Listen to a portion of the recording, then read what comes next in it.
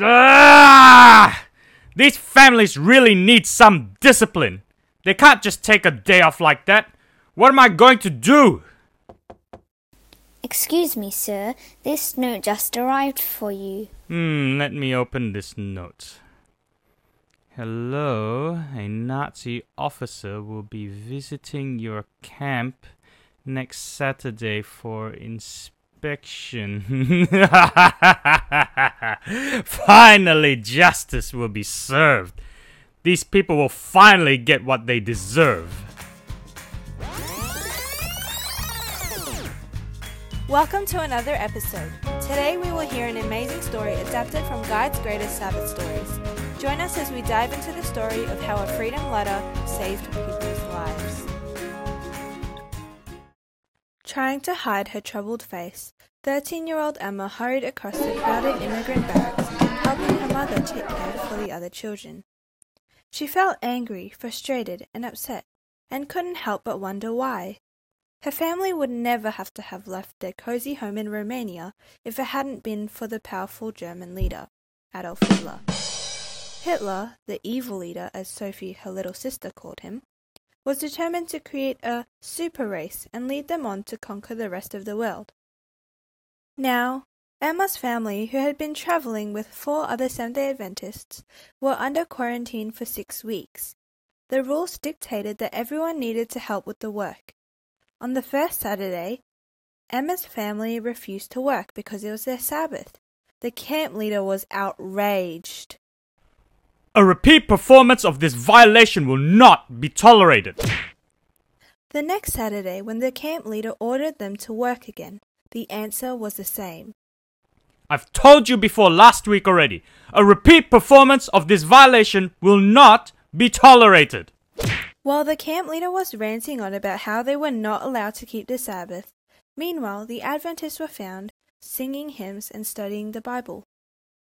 What song should we sing now, Sophie? Jesus loves me. All right, let's sing our last song, then we will move on to studying our Bibles. After they finished singing, they sat in a circle, prayed, and opened their Bibles to study the Word of God. Lovely singing. Now let's begin with a word of prayer. Dear Heavenly Father, thank you so much for delivering us and letting us live despite these harsh conditions. We trust in your unfailing love and protection that you will help us through all this. Please give us the understanding as we study your word. Amen. Ben, the other Adventist in the camp who had just prayed, shared the story about Daniel. Even though in Babylon he was the only one who worshipped God, he still witnessed to everyone about God, so that even the king of Babylon worshipped him.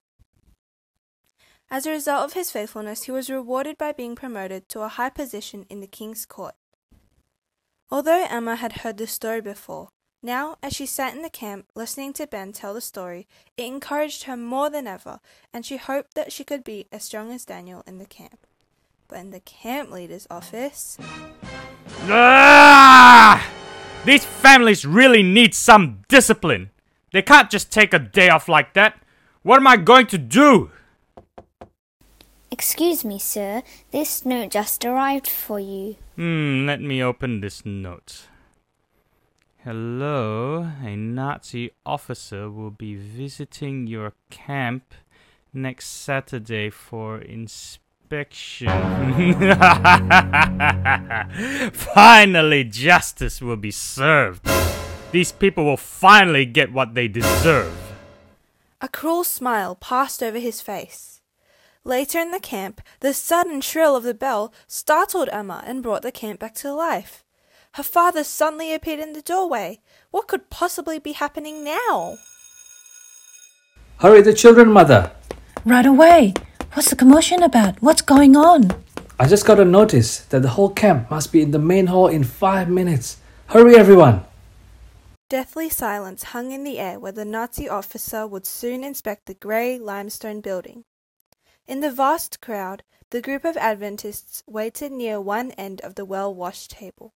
Everyone stood as still as a statue, waiting to hear what the officer would have to say. Hurry along, everyone. I don't have it all day.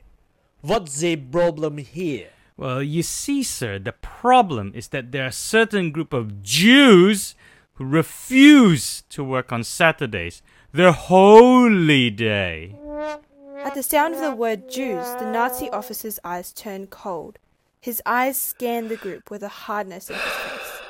The spokesperson, or Ben, for the Adventist families, replied, Sir, our religious convictions do not allow us to work on Saturday, which is our Sabbath. Also, we are not Jews, but German.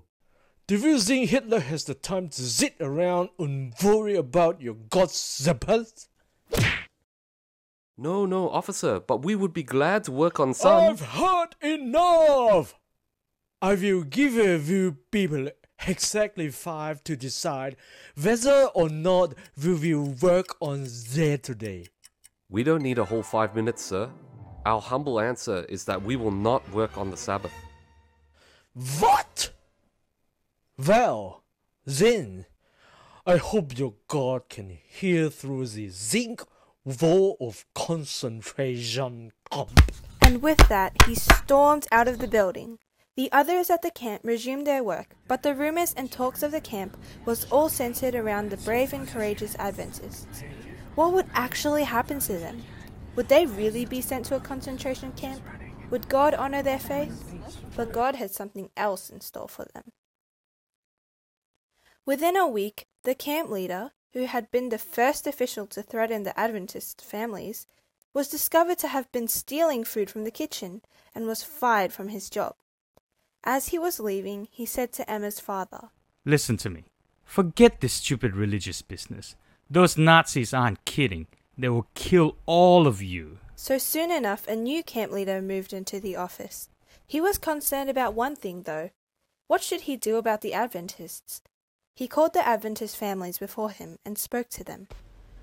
I can sympathize with you all because I myself am also a Christian. However, I am still an army officer. I still must obey orders. But there is one thing I can do to help you. I will send a letter of appeal to the only man under Hitler who can save you from the concentration camp. That man is Heinrich Himmler, head of the German secret police. Wow, what a shocker! The new camp leader was a Christian? God really worked in unexpected ways. Now, if Heinrich Himmler would only help them, then they would be safe from the concentration camp. It was all left in God's hands, and they prayed harder than ever for a miracle. About 3 weeks later, the mail truck arrived with a bunch of letters. Rummaging through the stack of letters, the secretary came upon a letter that caught her eye. The return address was Hitler's office. This was certainly no ordinary letter. Wow, let's open this letter. This was a letter that would either bring freedom or change to the Adventists. Quickly, she opened the envelope, only to find that the message was written in code. She reached for a pad of paper and silently translated it. Yes, it was about the Adventists in the camp. Sprinting across the camp courtyard, the secretary burst into the room where the Adventists were on their knees praying. The letter arrived from Hitler's office just then. Be glad, your worries are finally over. Herr Himmler has sent a message saying that you don't have to work on the Sabbath. A wave of joy, praise and relief swept over the group. God had not forgotten them after all. Wait, but please, don't tell the camp leader that I've told you. Later that day, when the camp leader called them in once again, he told them the exciting news that they would not have to work on Sabbath. God works in wonderful and miraculous ways, doesn't he? In Hebrews 13 verse 8, it says, Jesus Christ is the same yesterday, today, and forever. Remember that he will never forget you, and remember to turn to him first when you have problems.